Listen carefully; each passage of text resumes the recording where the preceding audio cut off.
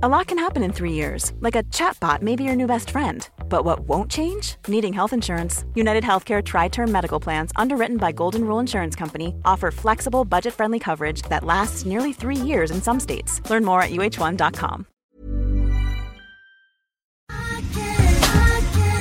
Jag tar en klunk, Emilia. Gör det. Vi har ju med oss Sveriges mest väldoftande, välsmakande partner i veckans podd, nämligen Zoegas. Alltså bästa starten på morgonen. På kvällen, på lunchen. När som helst. Egen tid. Absolut. Jag kan verkligen längta efter dagens Zoegas-stunder och är tacksam att de är många. Ja, och nu är det ju så här att det är ju sommar i luften. Och det underbara med det är ju också att koppen blir ännu godare. För Zoegas Summer Edition 2024, den är så ljuvlig. Vi har ju njutit av den väldigt mycket här i poddstunden på kontoret. Smakrik mörkrostblandning med toner av vinbär, söt vanilj. Alltså det är en sån här fruktig, frisk eftersmak. Och det smakar verkligen sommar i en kopp. Ja, det är liksom som ett klassiskt otroligt gott kaffe upphöjt i liksom 2.0, 3.0. Alltså det är så gott. 100% arabikabönor från Kenya, balanserad med bönor från bland annat Burundi, Brasilien, som varsamt, precis som du sa, har mörkrostats på rosteriet i Helsingborg, där det alltså finns 135 års kaffekärlek, erfarenhet och kunskap om kaffe i världsklass. Ja, okej. Det här är så bra. Signaturbönan kommer från Zoegas Coffee by Women-projekt i Kenya. Och där har man då i samband med sommarkaffet valt att stötta 30 stycken kvinnliga odlare med en sötpotatisodling och jätter, vilket gör att den får en extra god eftersmak. Ja, men verkligen, så sant. Otroligt bra projekt och ett otroligt gott kaffe. Sommarkaffet finns som både bryggkaffe och som hela bönor. Tack Zoegas!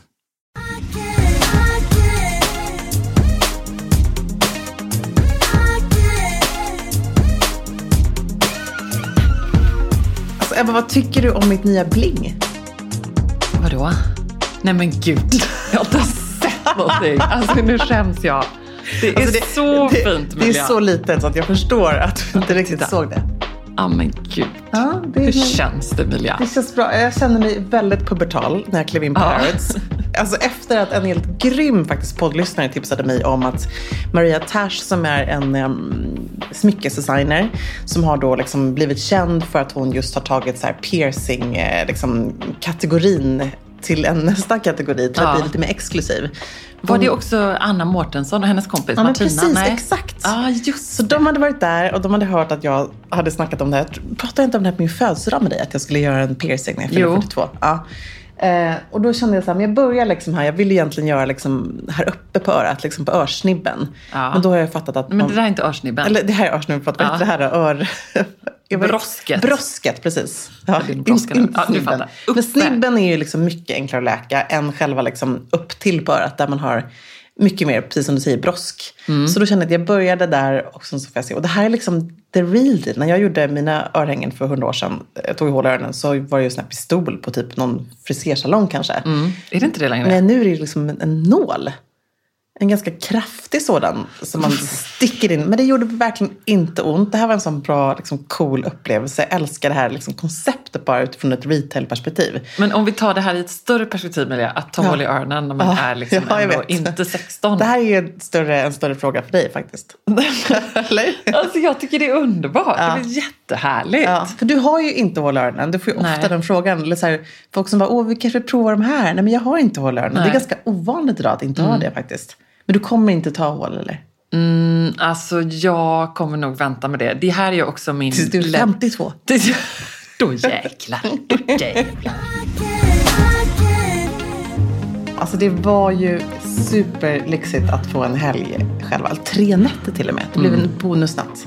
Jag tror det här började i Köpenhamn. Det var där ni fick lite mer smak. Det var där vi liksom fick känna på hur det kändes att lämna barnen. Vi smygstartade lite. Det var ändå ganska nära. Det kändes som att man hade kunnat typ hyra en bil och kört hem om planen ställdes in.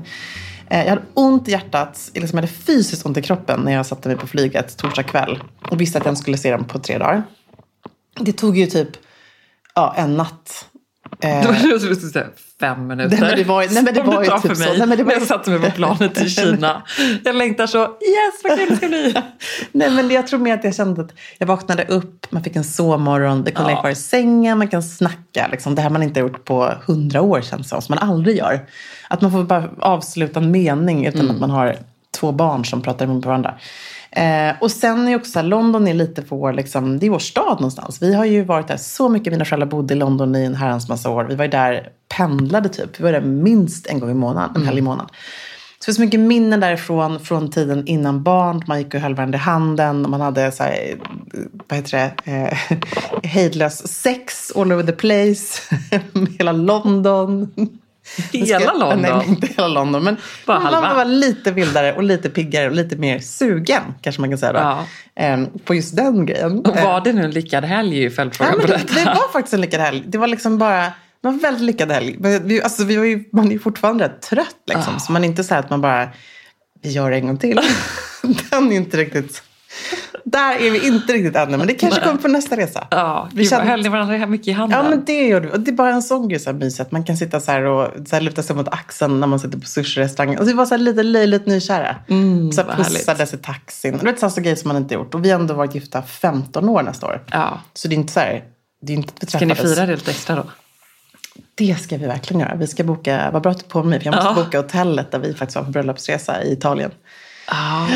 Behöver man boka det redan nu? Ja, jag tror det. Ja. Och det är så här, där tar de inte emot barn, så det är perfekt. Nej, men det är väl solklart att de inte. Nej, men det var härligt. Men det var så i alla fall, jag måste bara avsluta min piercing-grej. För det roligaste av allt är, jag skickar ju, när jag bokat den här liksom, tiden då på Maria Tash på Harrods, de gör även där på Liberty. Det är som en liten studio man kommer in och allt är superfräscht. Det är som att, liksom, typ nästan som en sjukmottagning. Liksom. Det är sterilt och liksom, man kan välja diamanter eller små plastpluppar, vad man än vill. Det finns hela spektrat. En liten diamant. Jag måste ändå ha den här i 4 månader. Ja, men gud ja. Ja, så måste jag ha en jag hade varit uppriktigt besviken på det. Jag hade valt en plastplupp. Nej, men då är det roligt. Då skickar jag ju såklart då en screenshot på bokningen till dig och till Ida. Och ni bara, kul. Och så skickar jag samtidigt till Amori. Och han svarar så här: Did you book to take it in the nipple? Och jag bara så här, haha, typ, det var jätteroligt. Han bara, no actually, I'm serious. Det är så typiskt min man. Om jag hade verkligen sagt till honom så här, du, jag funderar på att ta det här i bröstvårtan. Han hade bara varit så här, ja, gud vilken... Och jag hade varit som Johan skrev till mig, jag bara, gör det själv då. Gud, jag tror hur skönt det skulle vara, va? Och vara kvinna och föda barn och så ska man pierca bröstvårtan också. Jesus. Men det var ändå hans liksom, på sekunden spontana reaktion på detta. Ja, det var det. Underbart. Piercade du någonting i Kina? Nej. Gjorde du någon tatuering? Nej, men alltså jag har ju precis kommit hem och det har varit en väldigt omtumlande men väldigt rolig resa. Saknade dig. Kände du lost in translation? Så mycket lost in translation. Alltså det är ju väldigt speciellt att vara i ett land där ingen pratar någon svenska. What? I denna, jag tror det finns kanske i Peking. Alltså Peking ska jag också förklara nu då. Det är ju det svenska. Så det är lite som, har jag förstått det som. Alltså att inte säga Beijing. För jag började ju säga Beijing när jag kom dit. Till de här på Svenska handelskammaren och så här. Och alla liksom var lite så här, i Peking. Tillbaka till mig som att så här, fatta. Kom in i matchen. Och det är tydligen lite som att vi skulle säga Köpenhamn. Eller London. Har du haft det bra i Paris? På samma sätt så säger man då inte Beijing när man är väldigt, väldigt svensk. Det gjorde du i början. Ja, det gjorde jag i början. Hello, så trevligt att vara här i Beijing. Jag skulle bara säga ni hao och lära mig alla fraser. Och så att du pluggade hela flyget. Ursäkta, hörde ni att jag sa ni hao och inte hej? Och de bara chilla. Ja, men jag pluggade faktiskt in några av dem. Alltså jag hade absolut noll användning av dem. Jag måste säga att jag hade lite telefonförbud i London. Hade jag bestämt mig för. Just för att vi skulle ha en romantisk helg. Men jag gick ju in på typ varenda toalett. Jag var väldigt kissnödig hela tiden. Och så sitter man där och bara... Nej, men jag var ju tvungen att kolla på dina stories. Det var ju anledningen. Och det var jätteduktigt med dina också. Det är så det var kul. Så kul att följa. För det är en sån annan värld. Nu har inte jag varit just i Peking då. Men jag... men det har varit mycket i Japan. Ja, och det kändes nästan som att det var Tokyo för mig. De områdena där vi var, där det upplever jag då kändes lite som Tokyo, det var ju då Sanlitun i Peking som är ett helt nybyggt område.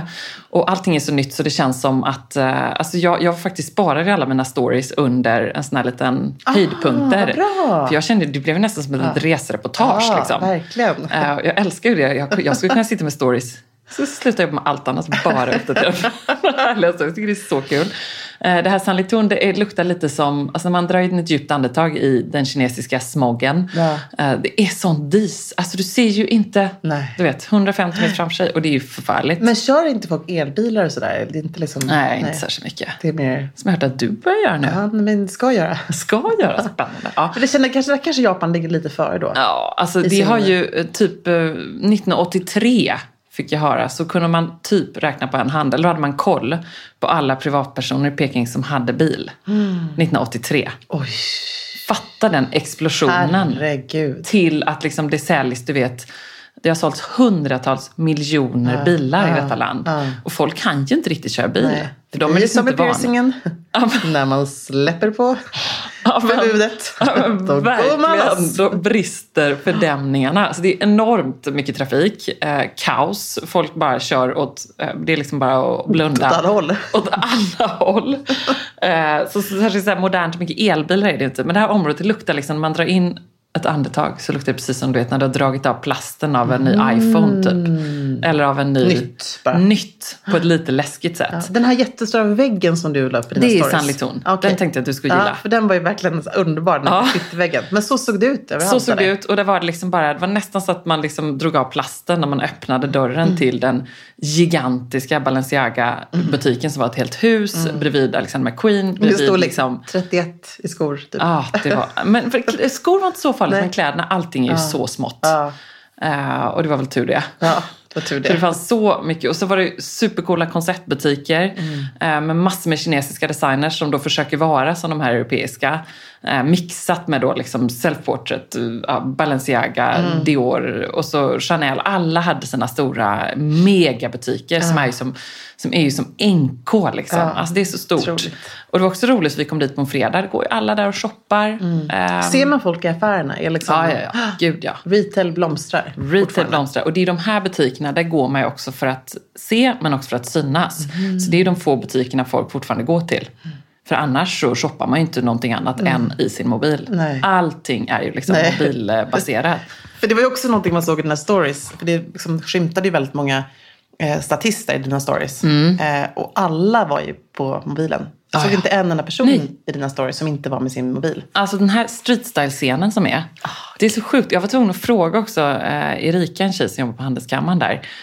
Och Kenneths kollega Martin som guidade oss lite grann. Och även sen Victoria Chan som jag träffade. Och fick så mycket kul inspiration från. Alltså svenska designern som bor i Shanghai.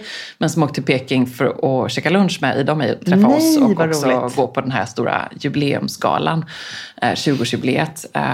Det var så otroligt häftigt att få en insikt. Och hon berättade ju också det. Hur okej det är att filma alla.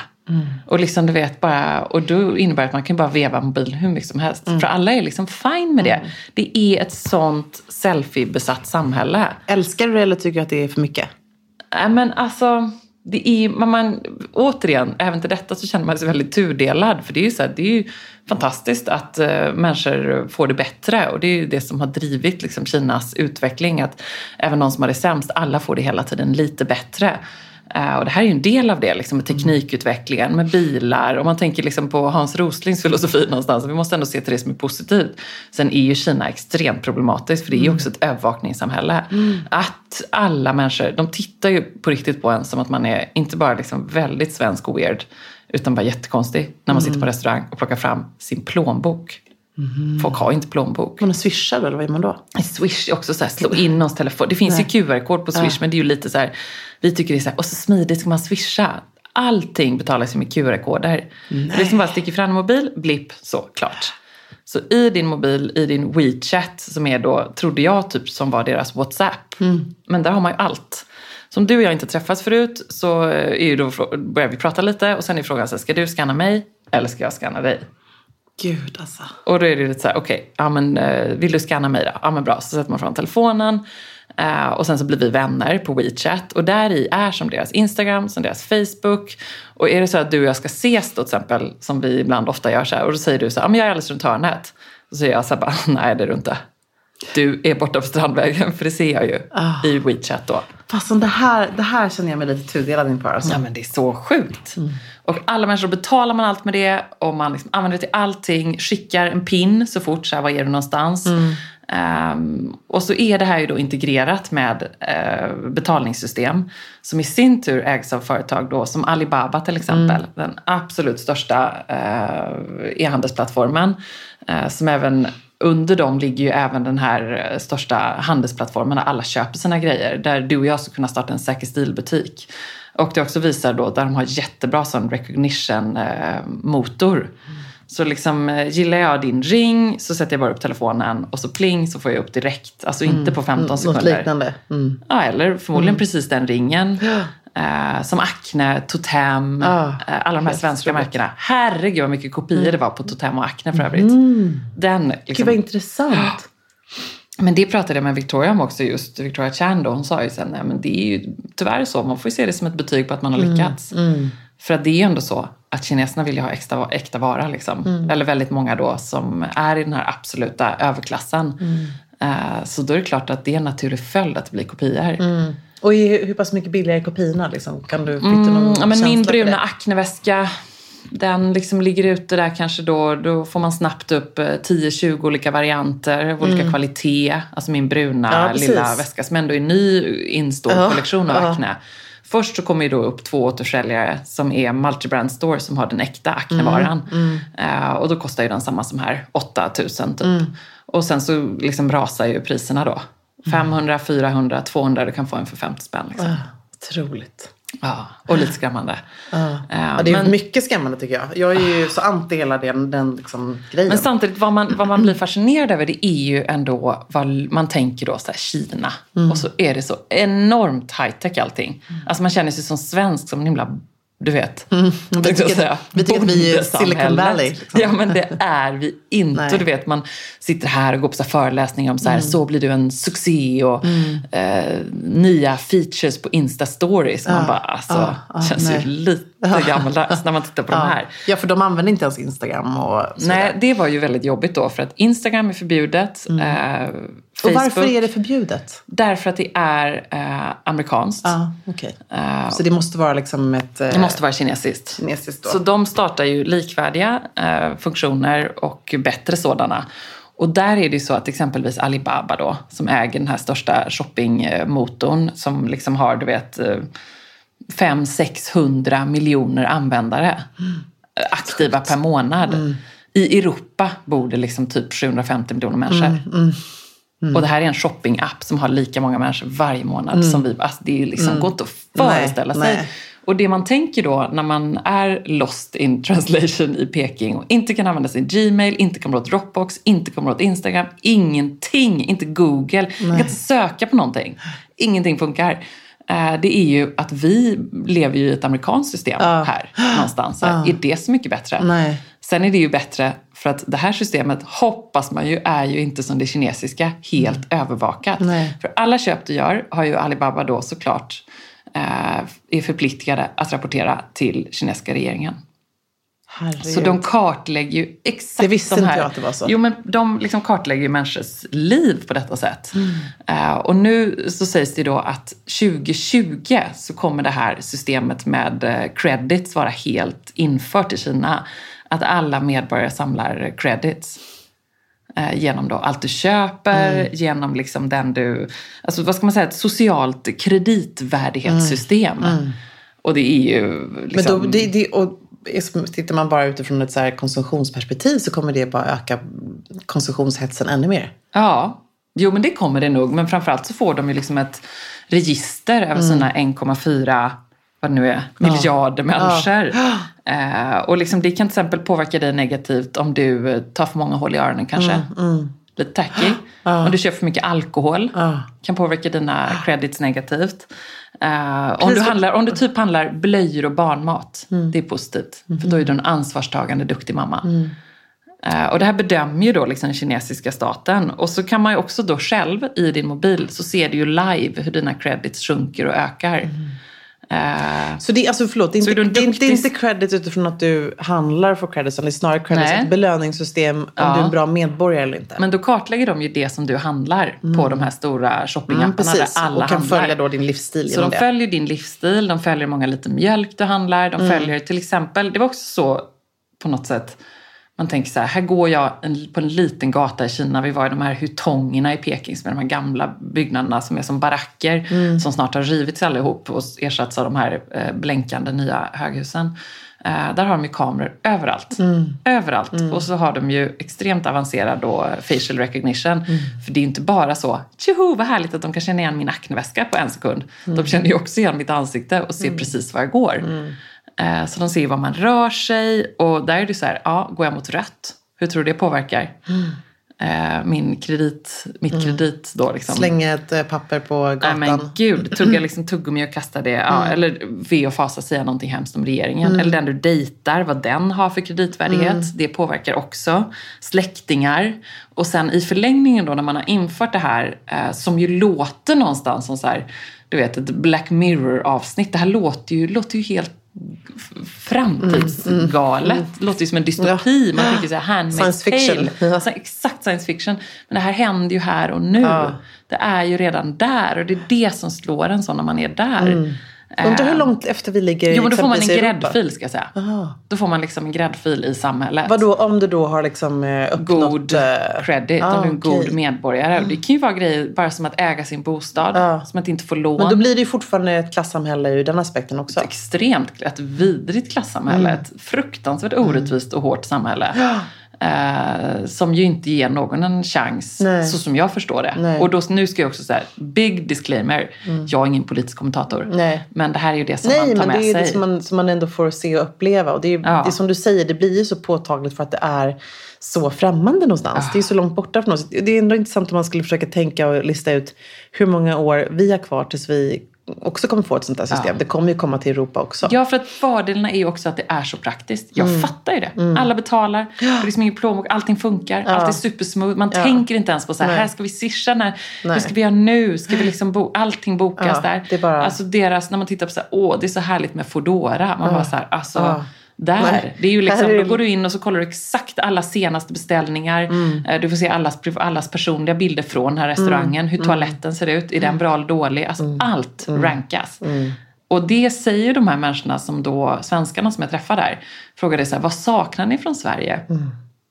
Och de är så här, jag tänker ju mest kanske när jag kommer hem till Sverige på också. Vad jobbigt allting är hemma. Vad opraktiskt. Ineffektivt. Jag sitter på en söndagkväll och så här, den restaurangen har stängt. Det funkar inte. Det kan jag inte få. Jag kan inte beställa. Alltså ineffektivt och ouppkopplat. Och gammeldags. Men vad tar du med dig då som du känner är så här, det här var en fantastisk liksom, erfarenhet eller upplevelse? Eller...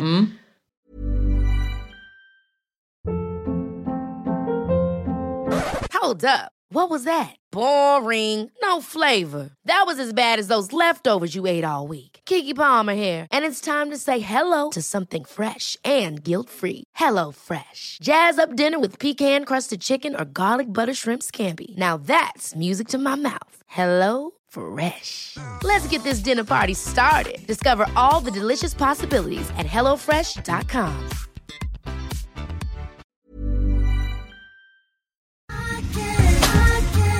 Alltså letar man efter de där festparty pieces plaggen som tillför det där lilla extra i festgarderoben och gör att den känns relevant och extra härlig för 2024, då är Stockholm Studios nya kollektion In Full Bloom någonting för dig. Och den finns förstås hos vår partner MQ. Ja, men alltså det är plagg som ger såna otroligt härliga sommarkänslor. Ja, skål. Jag tänker på de här 3D-printade blommorna, det är volanger, plisserade plagg i härliga ljusa toner. Och just de här rosa nyanserna, som är ju så säker stil, de är så vackra tycker jag. Men också gillar jag att det är inslag av krämvitt och svart. Jag tänker en härlig sommarfest i en rosa vacker kreation. Ja, nej men verkligen. Blir det inte bättre än så? Nej, och sen tycker jag just det är kul att de även i den här Infull Blom-kollektionen, liksom, det finns också svärtan. Alltså det här stilsäkra, svarta kavajen, blazen, urfint. Det är liksom inte bara landet utan det är även festen i stan. Sen måste vi prata om de här nyckelsilhuetterna. Det är ju så klänningen med volangdetaljer, blus med 3D-plommor och förstås det plisserade sättet. Som jag tror hänger i din festgarderob. Jajamän, alltså den looken kommer ni se mig i sommar. Och vill du se den här och nu och prova så går du in till din närmaste MQ. Eller så när du har lyssnat färdigt på podden går du in på mq.se för att hitta sommarens härligaste festlook. Tack MQ, tack.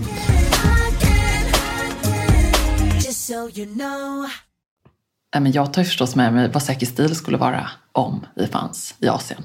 I Kina. Och vad skulle det vara? Skulle det funka, tror du?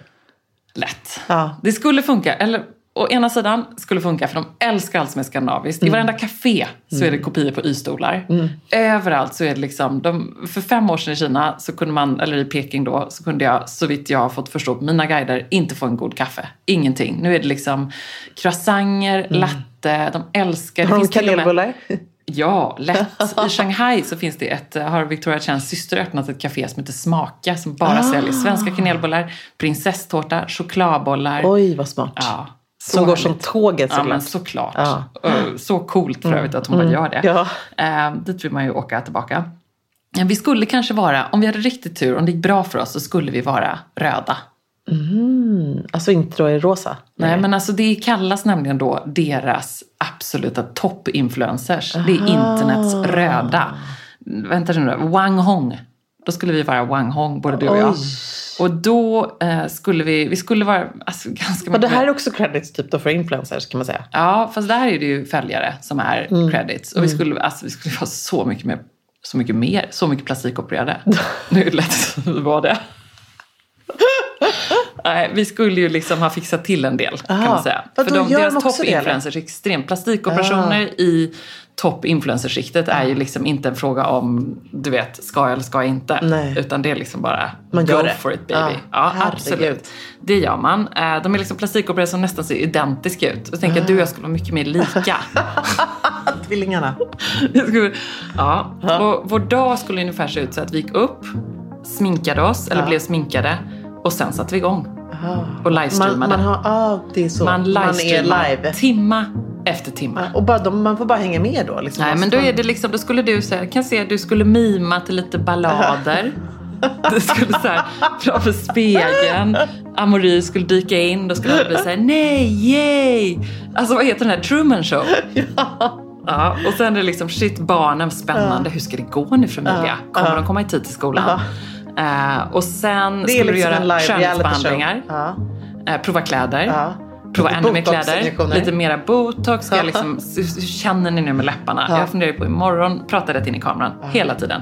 Livestreama liksom från morgon till kväll. Och det sitter folk, liksom tv-publik som bara följer här. Gud ja. 24/7. Gud ja. Och sen skulle hur mycket skulle du älska att jag har liksom göra livestreamar? Jag har ju seriöst funderat på det. Att vi ska ge oss in i detta nu. Och vi skulle vara så exotiska. För gamla, för tjocka, i alla fall jag. För liksom rynkiga kvinnor. Oh my god. Hängbröst. Och sen samarbeten då. Det skulle vi inte behöva göra. Nej. För att alla de här, nej, det är så passé. Utan det här drivs av mikrobetalningar. Så de som är mest framgångsrika, de tjänar miljoner på att alla dina följare, de skickar liksom små så här, jag skickar en 100 till Emilia nu. Men gud, tänk om man ska köra, nu skickar jag en 10.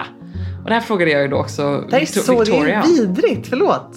Det är så sjukt. Jag tycker det är fascinerande. Ja, det är hemskt att det är så. Ja, och då var jag så här, men det måste ju ändå vara så att det är ändå så här, om ni skickar mig, om jag får in, du vet, 10 000 så, okej, nu tar vi dig. Om jag får in 42 000 så köper jag den här Chanel-väskan. Hon bara, nej, så är det liksom inte. Utan man bara skickar det för man tycker så här, men hon är härlig. Skicka lite, här får hon en 10. Så man liksom bara, för att det är så lätt med betalningar. Då tycker de att de får underhållning då? Ja, tillbaka. Precis, man betalar för det. Det betalar man gladligen för. Så man liksom hejar på, så här, jag gillar dig, här har du en 20. Här har du en hunka. Och då har du kanske då, istället för att de som jag har då typ 63 000 följare, så har du kanske 6 miljoner följare. Ja, då är det nog micro skulle jag säga. Du ska ha vadå, 100 miljoner följare? Ja, men kanske 100-150 miljoner som följer dig. Och Kim Kardashian-style. Och så kan man ju do the math som man tänker att alla skickar en 10 Herregud. i veckan. Ja, du behöver verkligen inte göra någonting annat än bara livestreama. Nej, och det är ju det. Det är bara det du ska göra liksom. Och sen så är ju allting retuscherat. Alltså, undrar vad våra följare skulle säga så här: varsågod och börja skicka oss lite slantar. Allting, den här appen Meitu som även finns här hemma. Så när jag skrev den där, Emma Unkel bara, den har jag redan.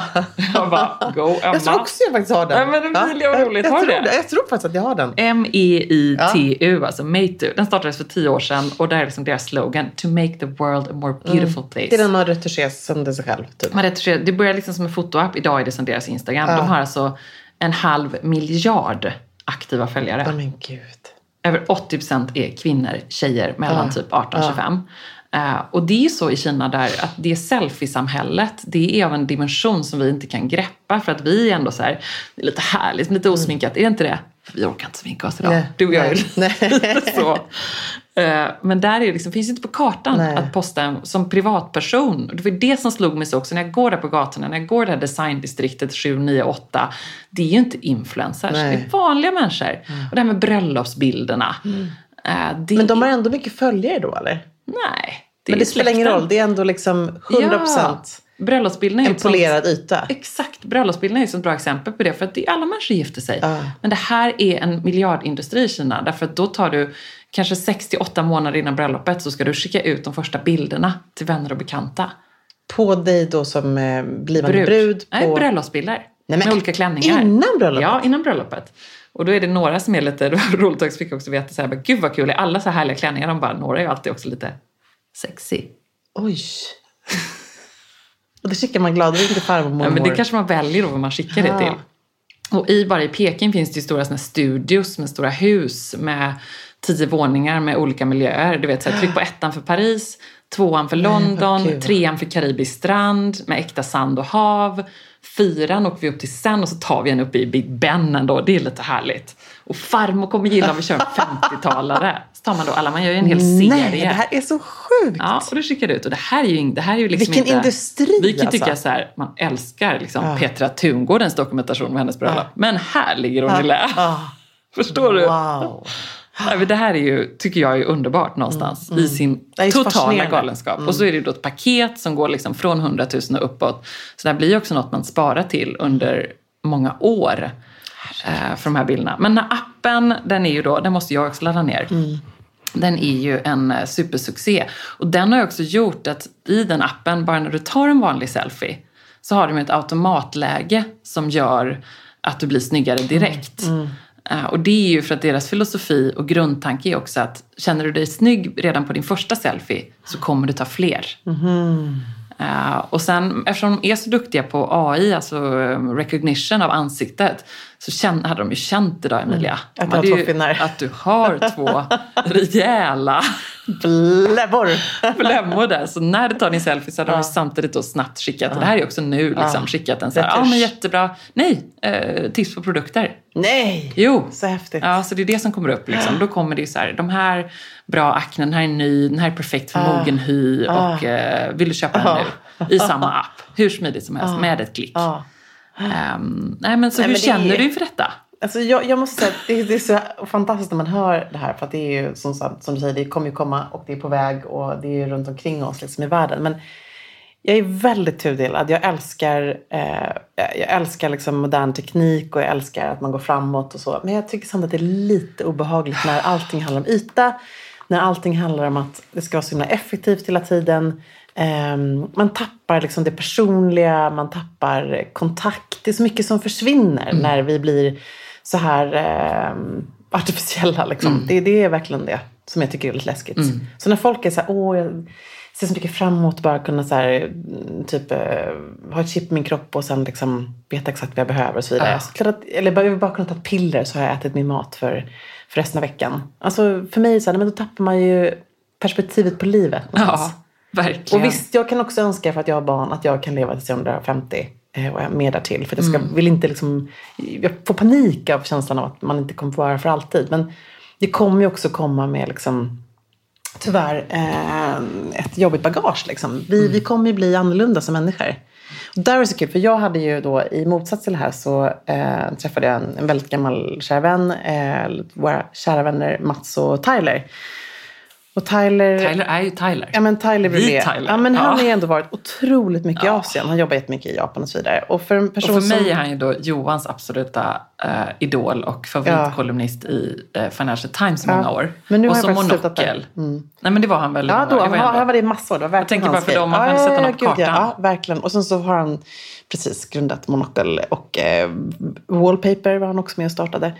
Och är liksom en legend. Ett geni och en legend och en reference point när det kommer till liksom media och strategisk utveckling och brandbuilding och gud vet vad. Och han är gift med Mats som är extremt duktig person som driver Trunk Clothier som är en trunk, ett supercool-butik i London men som nu även finns liksom börjar dyka upp över hela Asien och det rullas ut ett supercoolt koncept med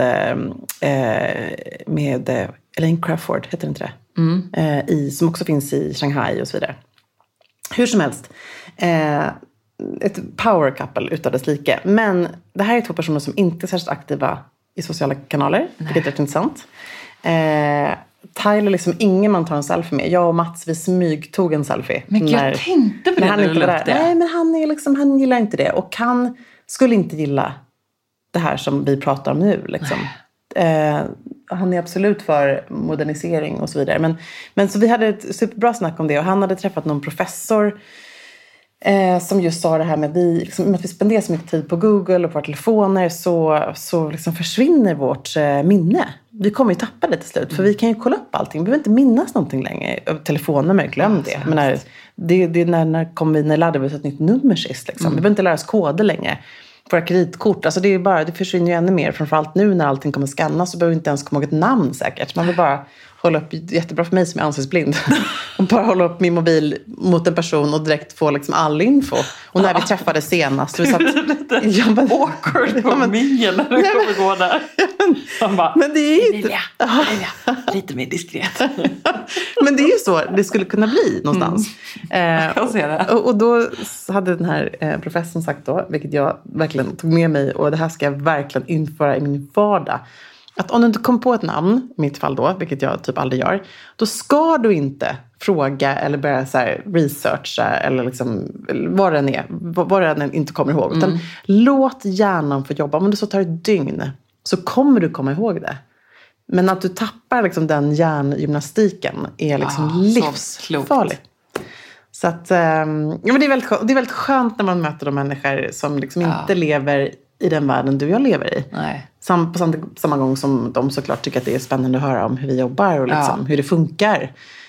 Men det du beskriver just från Peking är ju liksom 10.0. Ja, och det är ju också alltså ett övervakningssamhälle.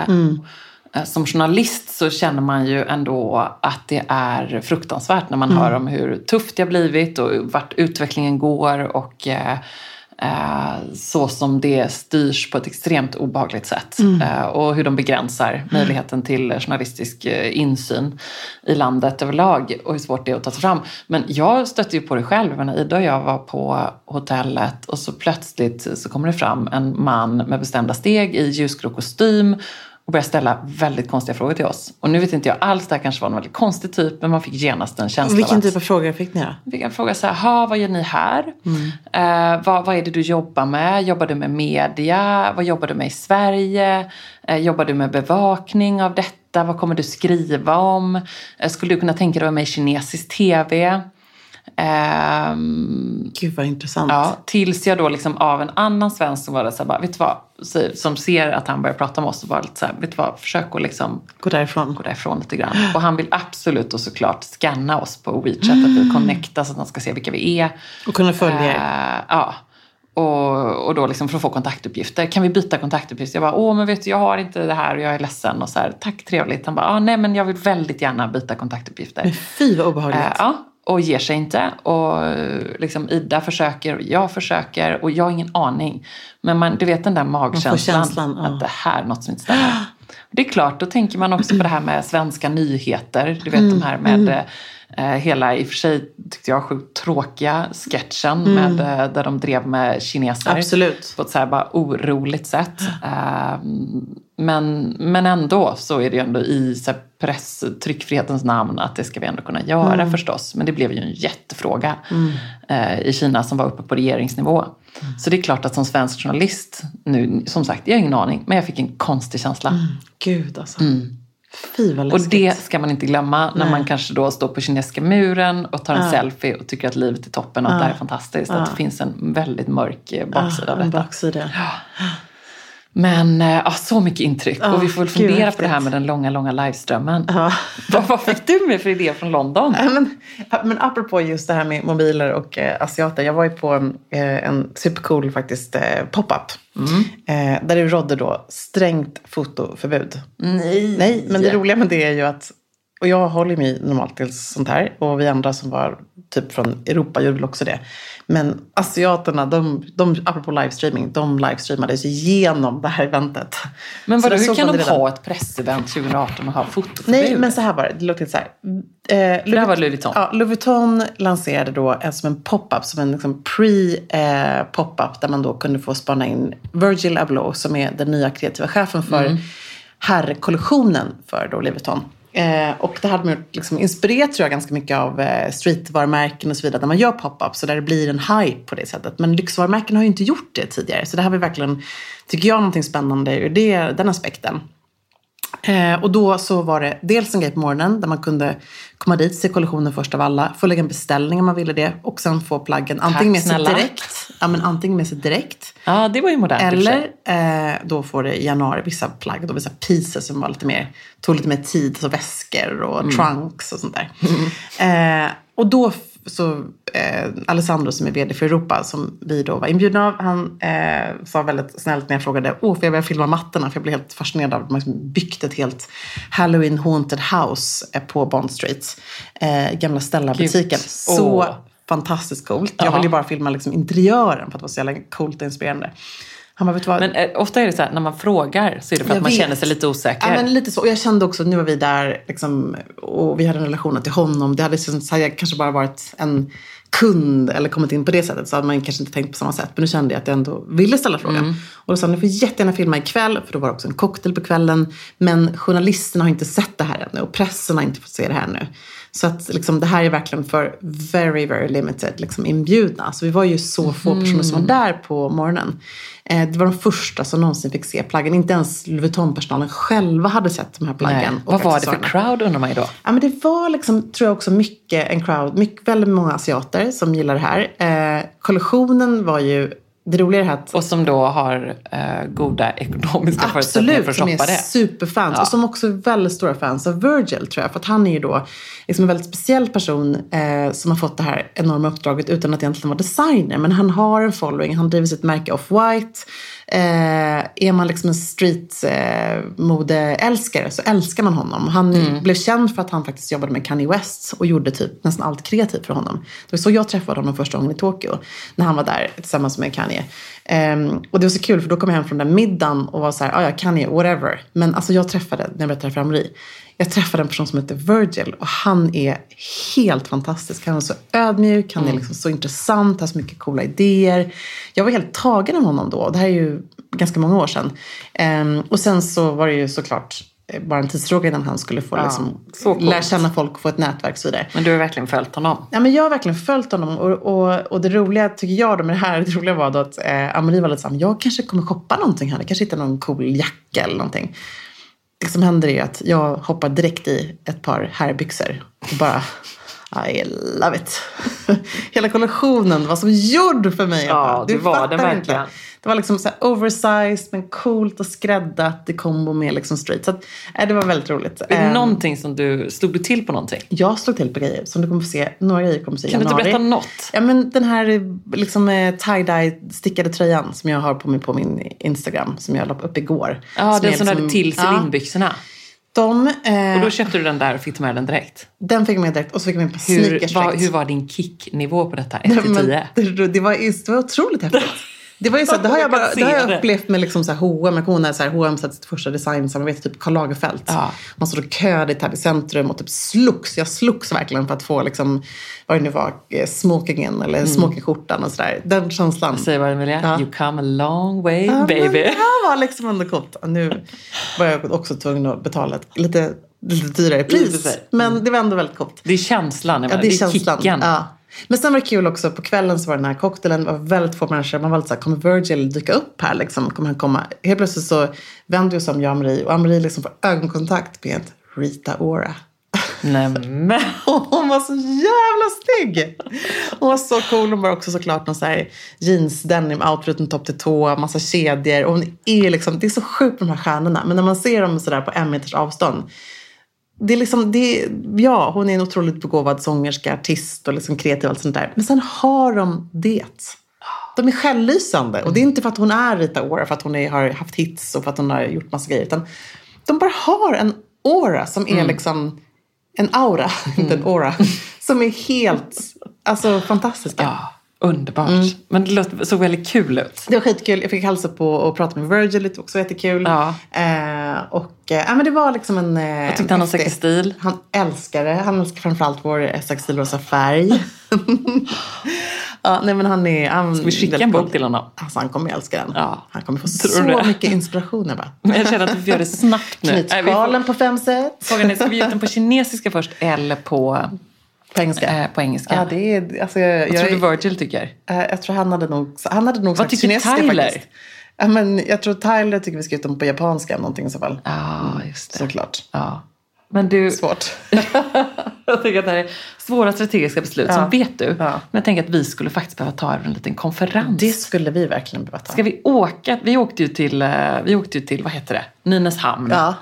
Till havsbadet där. Ska vi åka till Shanghai? De har gjort om Yasuragi, tänker jag. Det är så nära Shanghai vi kommer i Stockholm. Ja, men bra tänkt. Eller? Så får vi Ida följa med också, tycker jag. Absolut. Ja. Vi tar med vårt lilla team. Lite framtid. Ja, jag tror att vi behöver det. Framtid. Jag blir lite inspirerad av Göteborgskarna.